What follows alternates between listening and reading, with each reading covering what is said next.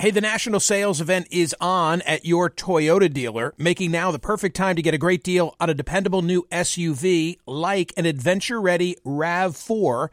Available with all-wheel drive, your new RAV4 is built for performance on any terrain, from the road to the trails, and with plenty of passenger and cargo space, plus available tech like wireless charging, you and your entire crew can stay connected. Or check out a stylish and comfortable Highlander with 3 spacious rows of seating for up to 8 passengers and with available features like the panoramic moonroof. You can sit back and enjoy the wide-open views with your whole family. Plus, both RAV4s and Highlanders are available in hybrid models, so no matter your style, you can drive efficiently and save on gas. Visit your local Toyota dealer and check out amazing national sales event deals on RAVs, Highlanders, and more when you visit buyatoyota.com. If you're like me, it's now the end of the day and you say, uh-oh, what are we going to have for dinner? Well, here's the solution. Eating better is easy with Factor's delicious, ready-to-eat meals. Every fresh, never frozen meal is chef-crafted, dietitian-approved, and ready to go in just 2 minutes. You're going to have over 35 different options to choose from every week, including Calorie Smart, Protein Plus, and Keto. Flexible for your schedule, get as much or as little as you need by choosing your meals every week. Plus, you can pause or reschedule your deliveries at any time. Also, there are more than 60 add-ons to help you stay fueled up and feeling good all day long. Factor is the perfect solution if you're looking for fast, premium options with no cooking required. Sign up and save. We've done the math. Factor is less expensive than takeout, and every meal is dietitian approved to be nutritious and delicious. What are you waiting for? Get started today and get after your goals. Head to factormeals.com/Smirconish50 and use code Smirconish50 because you'll get 50% off. That's code Smirconish50 at factormeals.com/Smirconish50. Get your 50% off. Welcome to Book Club with Michael Smirconish. Hi, it's Michael Smirconish. As a SiriusXM and CNN host, I'm known for speaking, but frankly, I read for a living. I need to know what to say, and so I consume over 24 newspapers and websites daily. I read opposing views and studies and court cases and orders and op-eds just so I can discuss current events on radio and television. But my favorite reading? Books. Old school. And my favorite interviews are with book authors. Book Club with Michael Smirconish is now in session. Richard Clarke served 30 years in the U.S. government, including an unprecedented 10 continuous years as White House official, serving 3 consecutive presidents.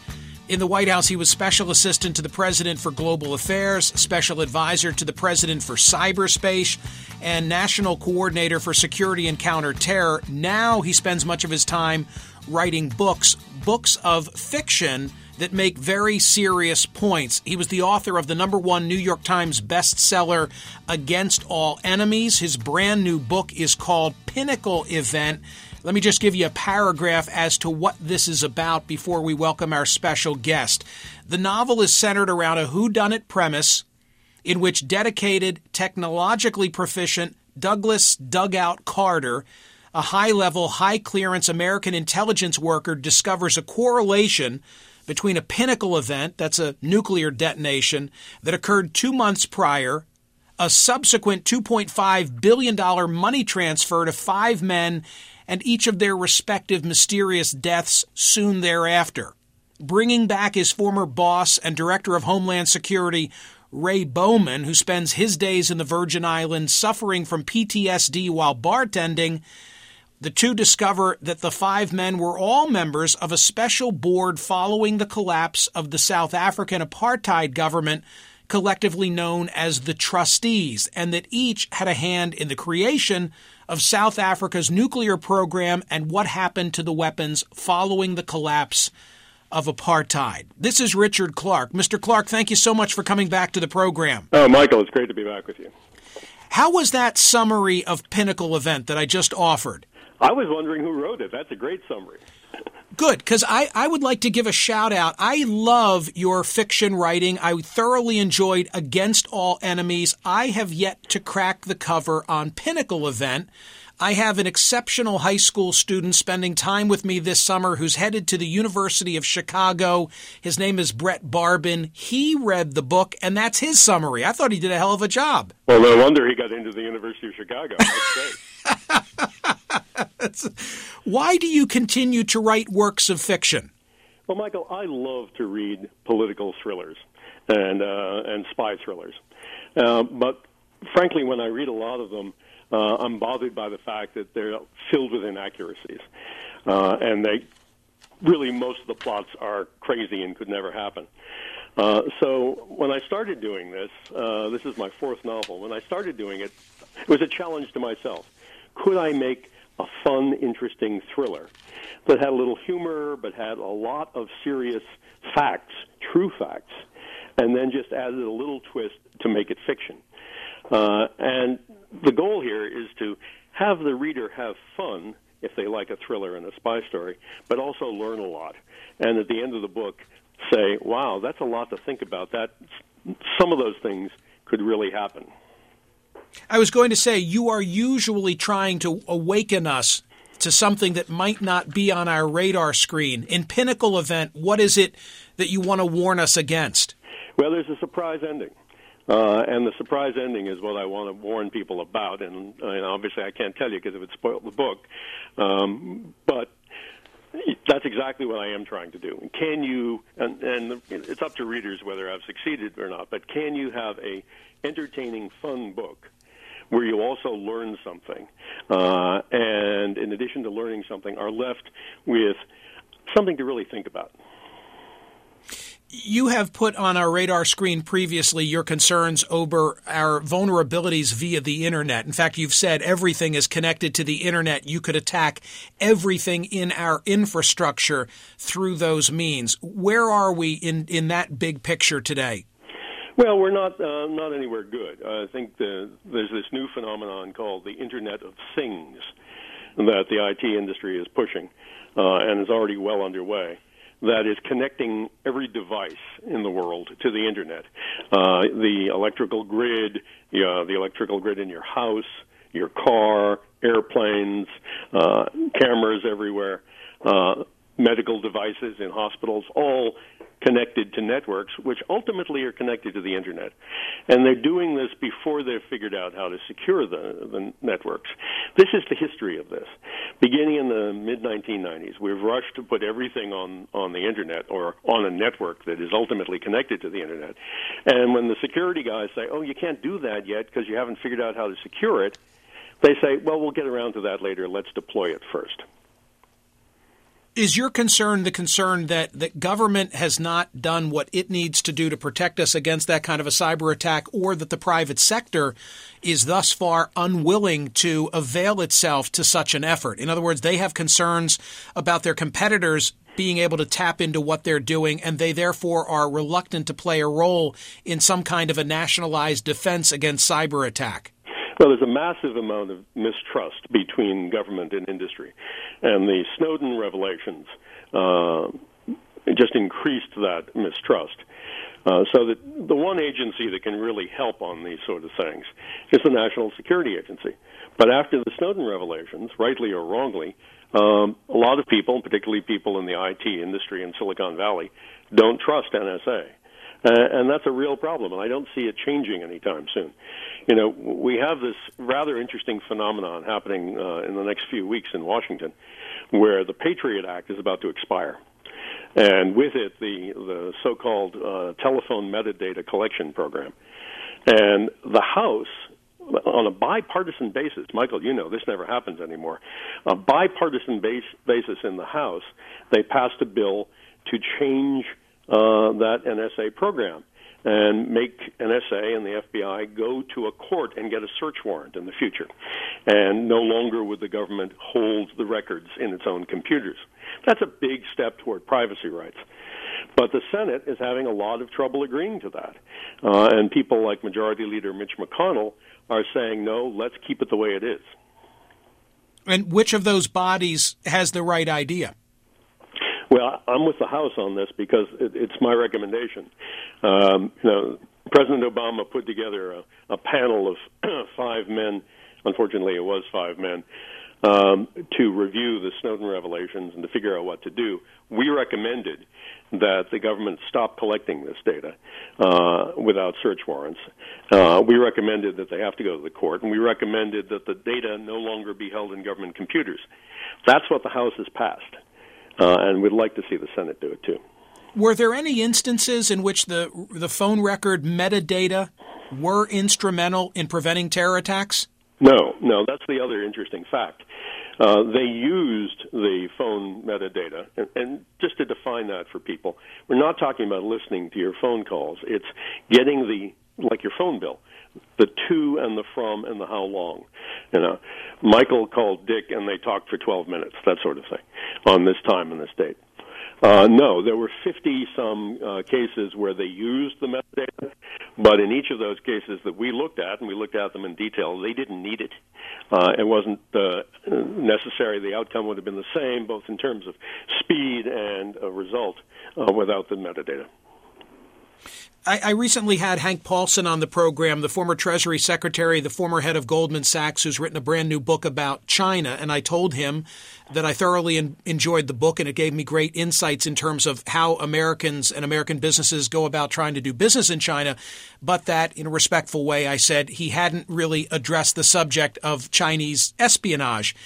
You, on the other hand, have been quoted as saying that the biggest threat to the United States right now is Chinese economic competition, not because of their innovation, but because the Chinese government is the worst offender in terms of going into American companies and stealing our research. Will you speak to that?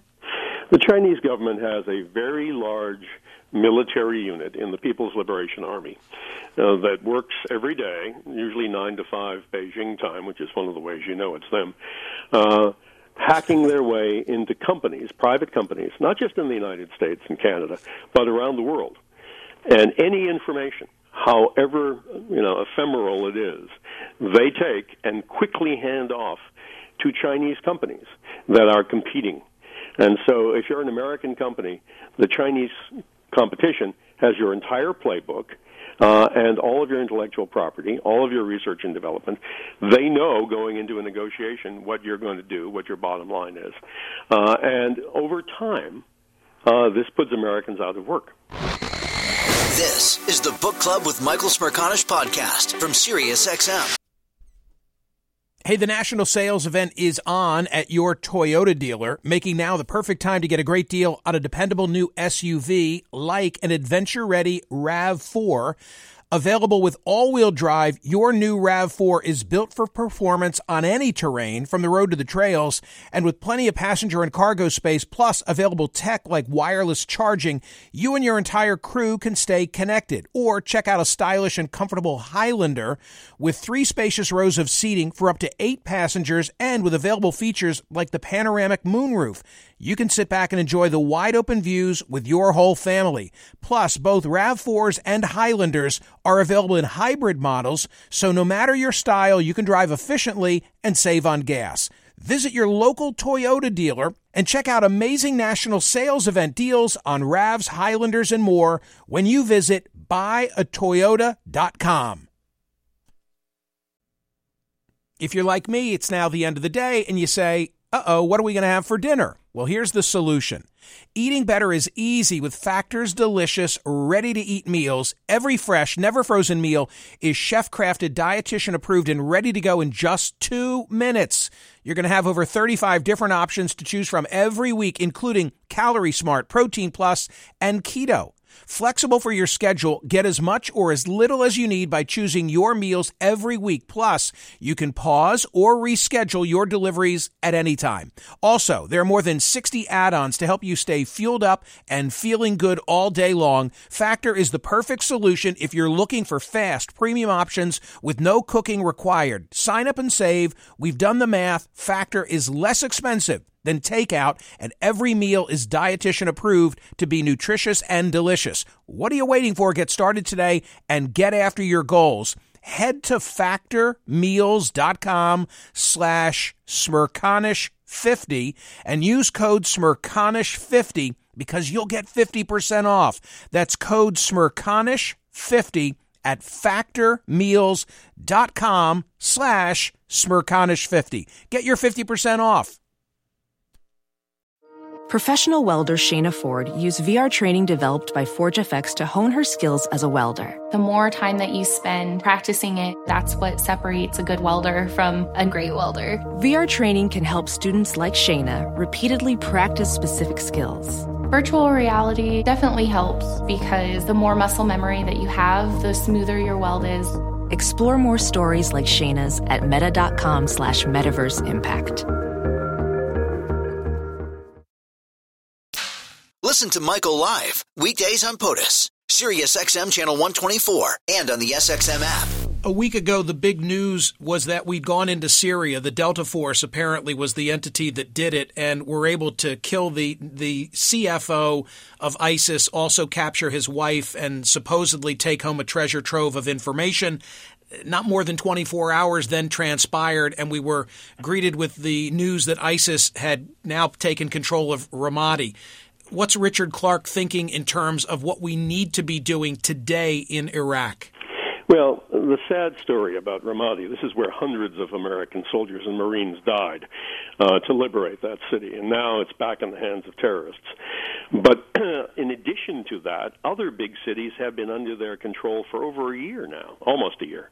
Mosul, which is was a city of 2 million people, it's probably a city of 1 million by now, is under their control. Fallujah, another city where Americans died, big city, it's under their control. Raqqa in Syria. Michael, they actually have an Islamic State. This is not an aspiration. They've created it. They've got a big chunk of land, much bigger than dozens of countries that we recognize.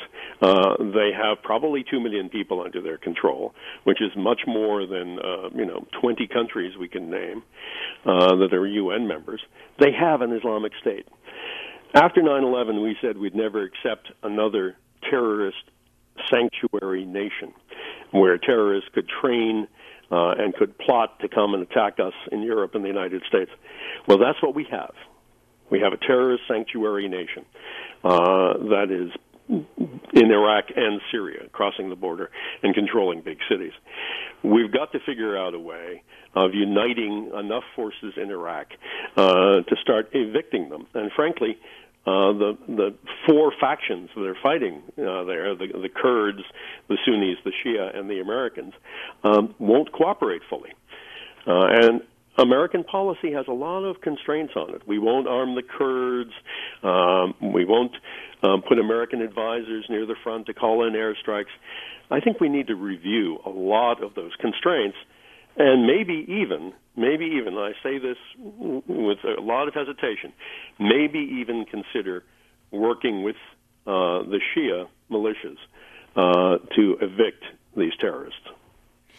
You need a scorecard, especially if you're a neophyte, a civilian like myself, just to keep track of in what nations we're on which side, which might not be the case when you step across sovereign boundaries. It's a full-time job, keeping up with what the group is where and which country is backing what force in Yemen, in Libya, in Syria, and Iraq. But for Americans, the fundamental question is, why do we care, right? Why do we care? Why we went in, it didn't work. Bush went in, we won't rehash all of that, but it didn't work, and we shouldn't have gone in the first place. We made a mess, and now the question is, why should we still be there? Well, I think the answer is only in a limited way, and we should be there in order to make sure the terrorists don't set up a sanctuary where they can attack us, which is what they will do if they can take control of this territory, maintain it, and set up bases. When you write a book like Pinnacle Event, do you need to get it cleared by the government? Because even though it's a work of fiction, so much of what Richard Clarke is telling us is based on fact? Every word has to go through review, because I once held all sorts of funny top secret and above clearances. So for a lifetime, apparently, I have to submit every book. And I asked them, really? Every book, even fiction? And they said, well, if you write a cookbook, No, you won't have to submit it. But, Michael, I can't even, cook a hamburger, so that's not going to happen. Well, what's that process like? Do you at least work? It's almost like working with an editor, I would imagine. Does the same person or group of people perform that role for book after book of yours? Yes. The rule is that you turn in the draft to the agency that you worked for, which is the White House. And then the White House reviews it, and if they have any questions, then they throw it into a process that involves CIA, FBI, the State Department, and the Pentagon. And it's not just me. There are hundreds of people writing books who used to have clearances. So there's actually a group, interagency group of people that get together, and they have rules. Thankfully, so it's not entirely arbitrary what they take out. But in one book, I said the CIA recruits heavily from the Mormon religion, and the CIA took that out. So I substituted the CIA recruits heavily from a religious group in Salt Lake. And they accepted that? Well, I haven't heard anything from them. I'm picturing Robert Redford in 3 Days of the Condor. I'm sure you remember it when he says, what do you do for a living? I read. There must be some brownstone in Georgetown where all they do is read books like that, which have been authored by Richard Clarke. Well, that would be a great job by Richard Clarke and 100 other people. If that job exists, I'm sure there are lots of people who would like to take it. 3 Days of the Condor with Faye Dunaway and Robert Redford is one of my favorite movies. Fabulous. Yeah. The new book is called Pinnacle Event. The intern headed for the University of Chicago gives it 5 stars, and I am sure I will too. Well, he's a very smart guy, and he's going to have a great success in Chicago. Richard Clarke, thank you so much. I'll see you soon on TV. Thank you, Michael. It's funny. Well, there you go. See, our interns, they're kicking some serious butt, aren't they, guys? That they are. Brett. And to get a nod from Richard Clarke is not a bad thing. Yeah, Brett could be blurbing his next book if he plays his cards right. He can be blurbing. He could be reviewing. He could be writing about it. Yeah, I think it's a total in. Book Club with Michael Smerconish. New episodes drop Mondays, Wednesdays, and Fridays. Listen to the Michael Smerconish program weekdays on SiriusXM's POTUS Channel 124 and anytime on the SXM app. Connect with Michael on Facebook, Twitter, YouTube, and at Smerconish.com. BP added more than $70 billion to the U.S. economy in 2022 by making investments from coast to coast. Investments like building charging hubs for fleets of electric buses in California and starting up new infrastructure in the Gulf of Mexico. It's and, not or. See what doing both means for energy nationwide at bp.com/investing in America. Are you a software professional looking to make a lasting impact on people and the planet? At General Motors, our vision is a world with zero crashes, zero emissions, and zero congestion. And we need innovative people like you to join us on this journey and challenge the limits of what is possible. From autonomous cars to software-defined vehicles, you'll translate breakthrough technologies like AI into experiences that people love, all while pushing the world forward toward an all-electric future. See how you can shape the future of mobility at careers.gm.com.